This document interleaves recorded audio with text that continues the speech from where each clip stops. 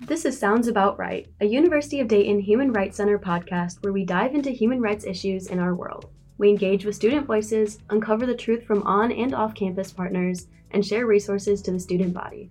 Let's get started. In Season 2, we're going to be focusing on environmental justice and Indigenous rights. Yeah, something that Guy Jones actually said when we all first met him for the first time struck God. me. It was just the fact that we were talking about this distinction between environmental justice and Indigenous rights, and he said, well, why are you separating them? They've always been linked together. We've always been relying on the environment. We all do to this day, and we always will continue to do so. So, one thing that I think is hugely important for people who want to be good Indigenous advocates is you have to divorce yourself from the idea that the United States is always the hero in every story.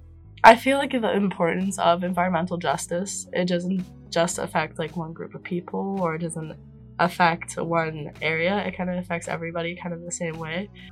No, they're not illegals. Those are climate refugees. Yeah, so the Sustainable Development Goals were adopted in 2015. There are 17 goals that are intended to really be fairly comprehensive, so that for all countries in the world, pretty much since it's a UN thing, everybody agreed to it. The idea is that we're all in this. It's not something that's just for developing countries. The Sustainable Development Goals are intended to be for everybody. During when we started coming up for the theme for Season 2 and talking about like environmental justice, and then especially the interviews that we had talking about how to make UD, like the community and the state as a whole, more sustainable. Excuse me. One of the questions I had was how to make sustainability equitable, because not all like socioeconomic statuses can, have the same level of being sustainable. So definitely one way that environmental justice has impacted the Dayton community is health. Health is a big thing. Environmental health, that's the thing. West Dayton, they have a lot of different industrial factories. They have different, just a lot of industrial factories. And so with industrial factories, they tend to release a lot of different chemicals and pollutants, which means that people living in that area, they are at higher risk of all sorts of different diseases because of those pollutants that are released. So West Dayton has a lot of those industrial factories, but South Dayton, that's like Oakwood, Centerville, Kettering, that area, they don't have as many, and honestly, they probably have none, to be honest with you. And so if you look at the different health disparities, you'll find a lot more cancer patients, you'll find a lot more asthma patients in West Dayton than in South Dayton. And that's definitely a huge thing. And it also doesn't help that West Dayton doesn't have very many healthcare facilities compared to South Dayton. People and communities, like so many Indigenous communities, for centuries and generations have been living their lives one with nature. And it really is this capitalistic system and mindset that so many people in the United States have that pushes more unethical consumption and taking from the earth rather than being one with it.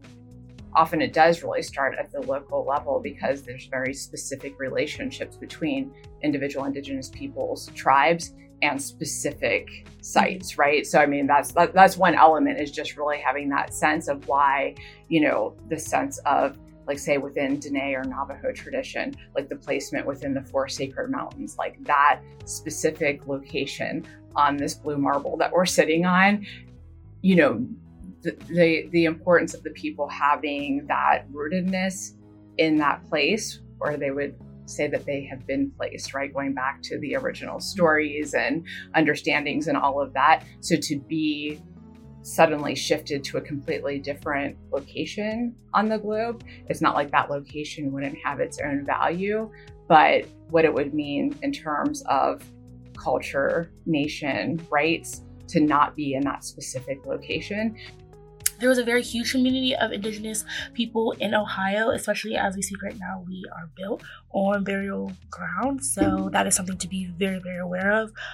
Being here, that this was not land that we asked permission to use or to build this beautiful campus that you're on, but still acknowledging the fact that there were people here before you, and they had practices and traditions that were before us and before we even moved into camp. I am a big old nerd and I brought notes, so I'm going to be referencing my little note paper. One thing I really wanted to speak into this space was this idea of what it means to be Indigenous. So when we talk about that word in general, it's really important and also a really cool opportunity to kind of unpack it, right? So there's a lot of research out there that just these magnificent giants on whose shoulders I am standing, that they've done related to taking the term Indigenous and opening it up past it as just an identity category. So it's so much more than just I identify as, right? It's so much more than that. It's an entire way of living. It's an entire way of knowing. It's a whole body of knowledge that people interact with and challenge. So it's more than the fancy academic word that we're going for here is epistemological, but that's a really tough and also really inaccessible way to talk about it. So really what we're saying is it's more than just this is who I am as a person. This is how I live. This is the community I am part of. This is my view of the whole world. So it's so much more than just an identity category. Honestly, you really can't talk about anything concerning the environment without talking about Indigenous people. And it's not a bad thing, but it's still kind of sad. We still have to build larger awareness before we move forward. And I mean, I will say, at the university, I've had a lot of openness towards doing this work. It just has to be slow and intentional to grow and be sustainable. Yeah. Right? Because again, everyone oftentimes is ooh, there's something bad, let's go fix it right away. They don't oftentimes take the time to learn about themselves.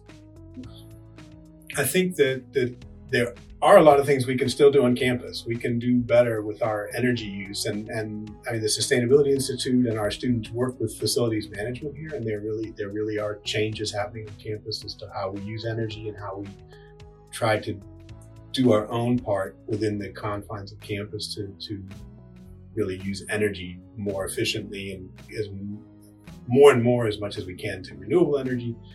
That you're sort of limited on campus here, what you can do individually, because you live either in dorms or you live in the student housing. So you don't have a lot of control over that. But being aware, I mean, always, the usual things that, your parents tell you, turn off the lights, or thinking about how to reduce energy use in your own living situation. But the other one is continuing to put pressure on faculty and on the university as an institution to undertake this transformation. I think my conviction after being here for 30 years is that's what the university listens to oftentimes. If the students are really starting to push something, it doesn't have to be all students, but if there's a significant voice of students who want to push something, then the university will listen to that. And I think they'll do so, frankly, more than they will listen to faculty members. So we're going to run out of clean water here by the year 2035. And we know we have the technology and the knowledge as to the composition of water, but we can't make it. You can. You're a woman.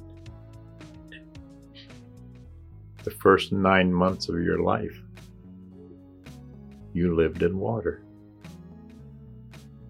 And women can make it. Women have that ability. I can't. You can. This system was created based off imperialism and colonialism, so it's kind of putting glitter on dirt. Okay, we can try to kind of fix that, but we can't. So it's we have to wash away the dirt and retill the land, because this is you can't fix an already broken system, and there's no way to really create opportunity when the system was created to not give opportunity. So could you work to advocate for reparations to be in other forms?